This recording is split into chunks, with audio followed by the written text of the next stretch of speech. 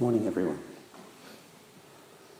This is our last full day of session, and we still have tomorrow. And this is the last talk I'll be giving. And usually on the last talk, I'd like to talk on a theme that brings us back into everyday life, and something that's applicable to everyday life from what we're doing here. And the name of this talk is Entitlement and Gratitude. And as a place to begin is with our practice principles. You know, the first line is caught in a self-centered dream, only suffering. Good place to start. If we look at that a little more closely, what's involved in being caught in a self-centered dream is usually what's synonymous with it is a sense of entitlement and a sense of expectation, particularly expectation of others, and a kind of view of the world, I deserve to get what I want. Mm-hmm. That's what makes up the characteristic of the self-centered dream. And it's where we all begin with practice, including me. If we try to bypass that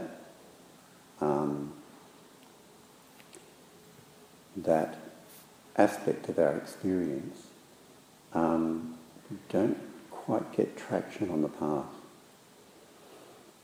Years and years ago, when I started Zen practice, people seemed to bypass that recognition that self-centeredness is what brings suffering to our life.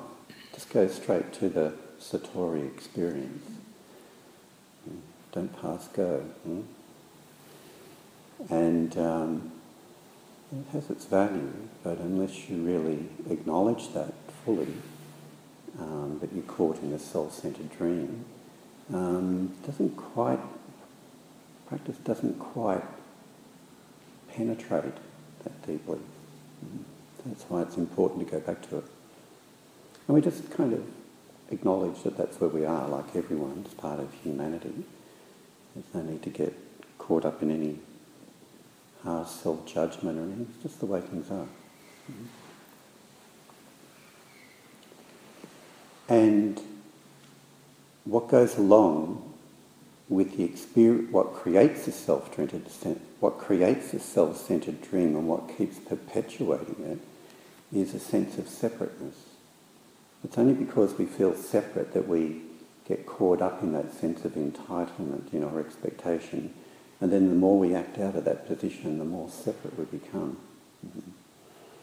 So that then has an impact on the way that we relate to others, which in turn has an impact on how others relate to us. Mm-hmm.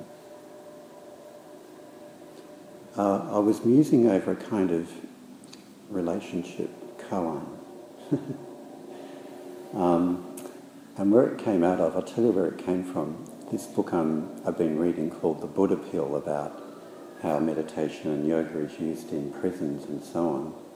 Well, it's got a few silly little stories in there which don't really enhance the book. And one of them is about how, and they trivialise the subject matter of spirituality in a way. But one of the stories is that, Annie Besant, who was the founder of the Theosophical Society, she made some statement that everything is one and everyone's one. And then the writer G.K. Chesterton, who's a very devout Catholic, read it and said, I've read all this stuff about, being one, and he said, I just think it's utter nonsense. And he said, the reason that I love my neighbour is because he is he and I am I. Uh-huh. Well, it's all kind of spiritual one-upmanship, really. But the relationship koan is, I'm here and you're over there, and I'm over there and you're here. That's the relationship koan. And poetically, there's a beautiful poem from the Mumon koan, I think, The Gateless Gate. The moon and the clouds, the mountains and valleys are one, the moon and the clouds are different. All is blessed, all is blessed. Mm-hmm. Everything is unique and everything is one at the same time. How do we live that out in a relationship? The koan of the relationship. That's our challenge. When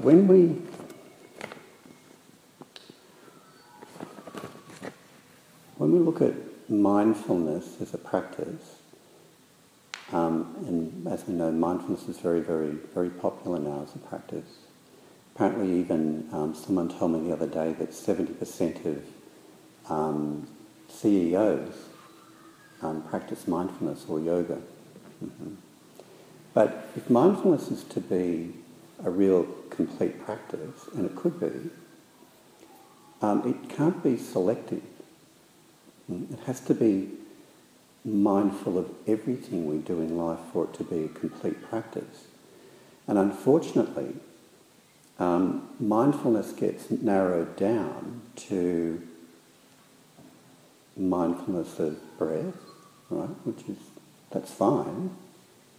Mindfulness of walking, mindfulness of chopping vegetables, mindfulness of swimming, mindfulness of having a cup of tea. But then what happens to mindfulness when we're engaging with another person?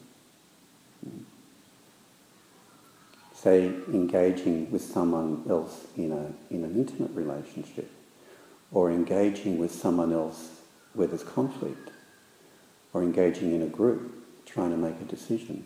What happens to mindfulness then? My sense is for the vast majority of people it goes out the window. It's easy to be mindfulness of breath. In fact, sessions are very easy. That's the easy part. Bringing it back into everyday life and into relationships, that's the difficult part. Just being mindful of chopping, easy. Stop. Drinking the tea. Being engaged with another person. We can do it. Not as though it's hard that we can't do it. But what happens when we're engaged with another person? We do a whole lot of things that psychologists could describe in various concepts. We project our feelings onto the other, we deny our own feelings, we exaggerate things, we get things wrong, we misunderstand, we misperceive. We all do it. That's what happens. And then it seems like mindfulness is not there anymore. And within the context of that koan, the practice, is to be, I'm mindful of me and my experience, and at the same time, I'm mindful of you. It's all inclusive. And I can be one with you, but I can be myself and be centred in myself at the same time. They're not contradictory things if you come down to a real essential level. And to go back to my talk about the precepts, what the precepts are in simpler language, and if the word precept is not a good word to use to encourage people to do it, precepts are really just simply an extension of mindfulness. It's the mindfulness of how we do harm to others and maybe inadvertently to ourselves as well. But that's all, if you put it in plain language, that's what all the precepts are. Being mindful, seeing clearly how your thoughts, speech or actions impact on another person or another being or another animal, whatever it might be. Mm-hmm. That's all. Because if we really were really mindful in our interpersonal reactions, the way we relate to others in life, if we really saw it, then something would start to transform. Mm-hmm. Just like from this week, where we just see our thoughts, we just turn up and we witness whatever is happening in our mind, rather than turning away from it or daydreaming or fantasizing. Just turning up to witness over and over again. It doesn't matter what comes into your mind, as long as you just witness it. That is transforming. Just turn up and witness what you do in relationships, and be honest and compassionate about it, and that's transformative.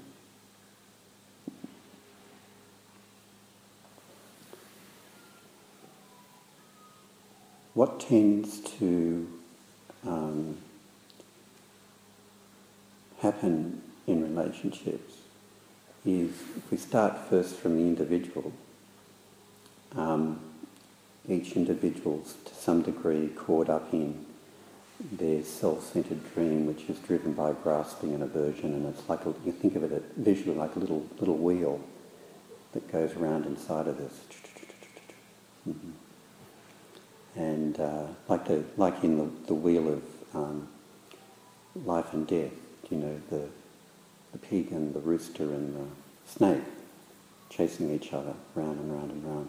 There's that little wheel that's going around in us all the time, which creates the ego. And then the other person's got one of those as well. And then the two of them combined create another bigger wheel. So it's kind of like two little wheels and a bigger wheel connecting them. Wheels within wheels. And in that interaction between people, there's loops occur. This is all systems theory, which is like Buddhism. Loops go round and round and round, and they perpetuate each other. And an example of a loop might be, if you get angry at me, then I withdraw. And as I withdraw, you get angry at me. And as you get angry with me, I withdraw. Right? Round and round and round. Relationship wheel. There used to be an old term in psychiatry called folie à deux, which meant a kind of madness created between two people, like they're mad together. And relationships can kind of be like a folie à deux as well. But my favourite term for describing them is samsara à deux. Samsara with two. That's what we get caught up in when we go round in those loops together. And the challenge of all this, is to recognise this, recognise the loop that we're in, and then the loop that we create together. And all I can do is take responsibility for my loop inside. You can only take responsibility for your loop inside that goes around and round.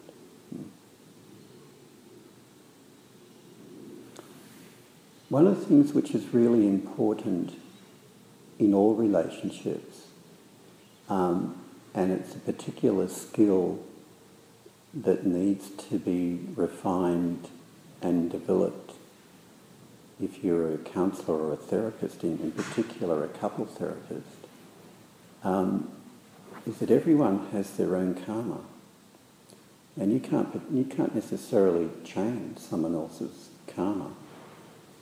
You might point things out to them and so on, but you can't ultimately change it. Everyone's just got their own karma, makes their own decisions and their own intentions, and they go in the direction they're going to go. And we create a mistake, either professionally or personally, if we try to impose our own will on someone else's karma. If they keep on making mistakes, well, they keep on making mistakes. We can't necessarily change the course of that.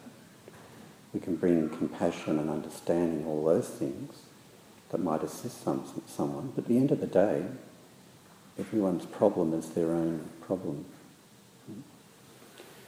And what karma is, my understanding of karma, it's just the collection of intentional decisions, actions that have accumulated during a lifetime, which make us who we are and where we are right now. And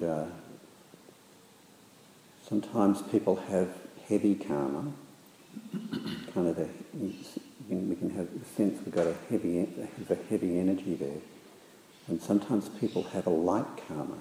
It's like, does it seem like there's a burden they're carrying around so much? And it can transform. As we practice, we lighten. And I don't believe it takes us hundreds of lifetimes to let it go either. We could in fact let it go just like that. So, entitlement and gratitude, practice is a movement out of entitlement into gratitude. So entitlement is that I should just get anything I want. Gratitude is just to have an appreciation for what we have,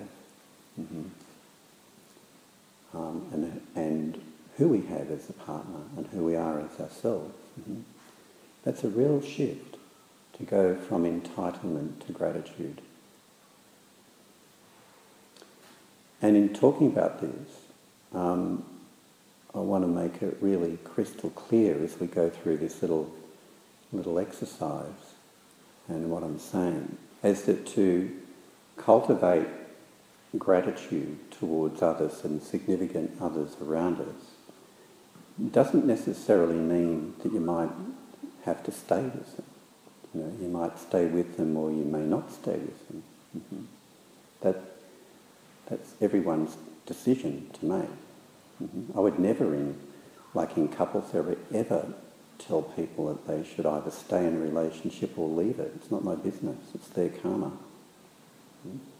So as we go through this process, those decisions are entirely yours to make.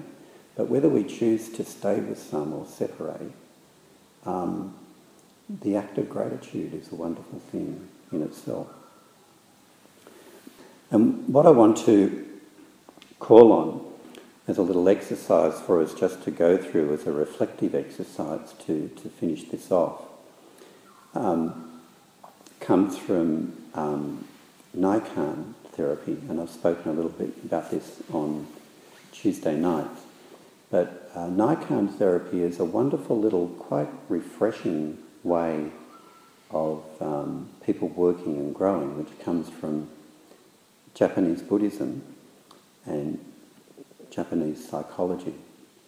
And its subtitle is Naikan, the Art of Gratitude. And one thing to say about it before we go into it is that there is a distinction to be made between the practice of mindfulness, which is the practice of being present, which is what we're essentially doing. But there are other spiritual practices which are the practice of reflection. Right? So reflection is about going back into the past. But reflection has its place in spiritual practice, and it has a place in Zen practice as well, in Dharma practice, not just Christianity. In Christianity, they do a lot of reflection. It's looking at what you did in the past. And there's no reason why that can't be included. Anything which is a upaya, anything which is a skillful means to break down this self-centered separateness is great. If it works.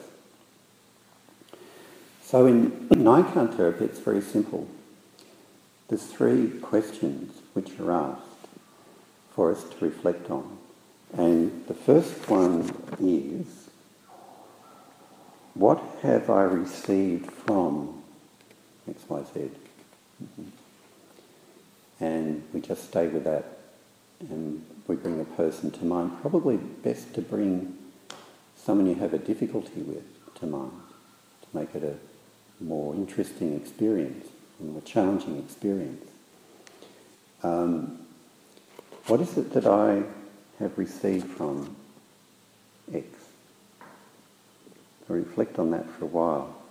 Then the next one is, what have I given to X?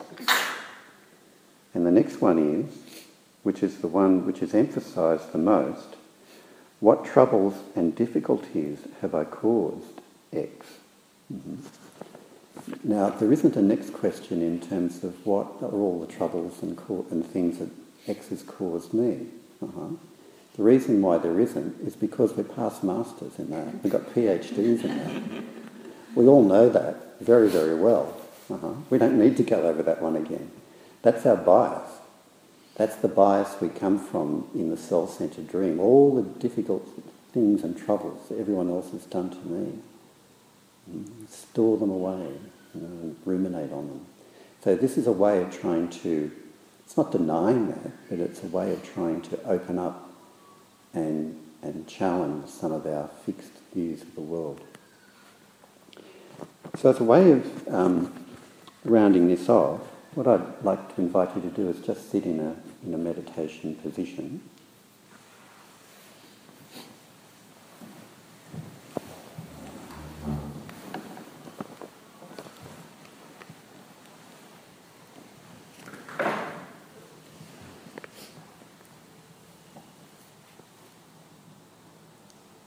And then first of all, just consider someone who comes to mind that you have some degree of difficulty with in your life. Just bring their image to mind. Just let them be present.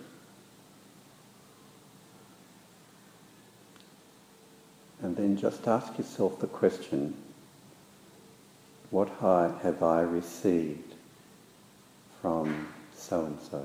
And just stay with that for a few minutes.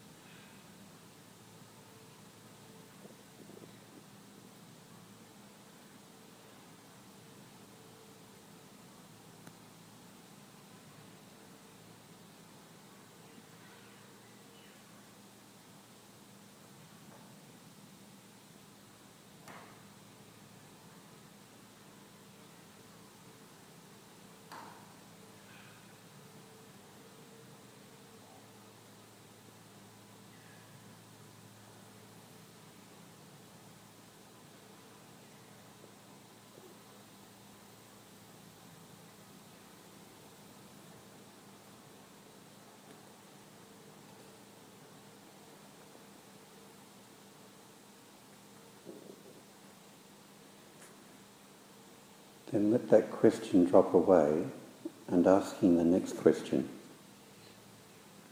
What have I given to such and such?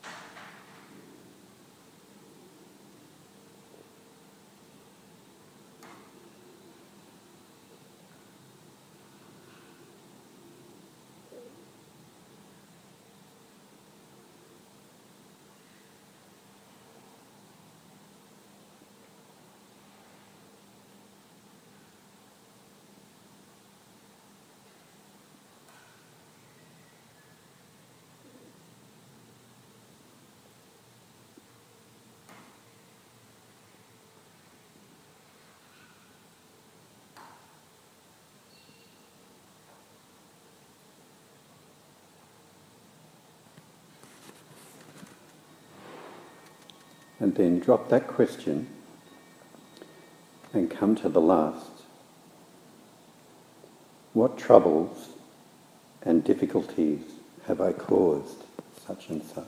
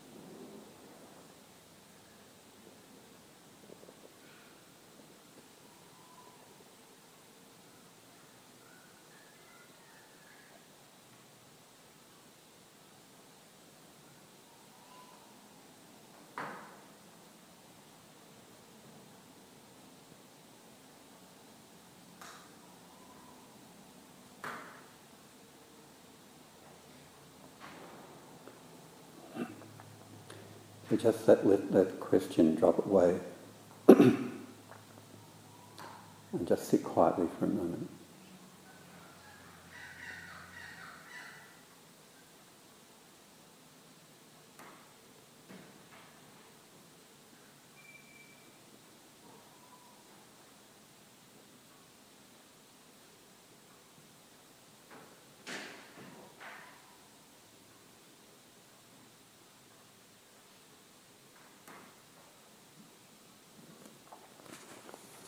And then when you're ready, opening your eyes.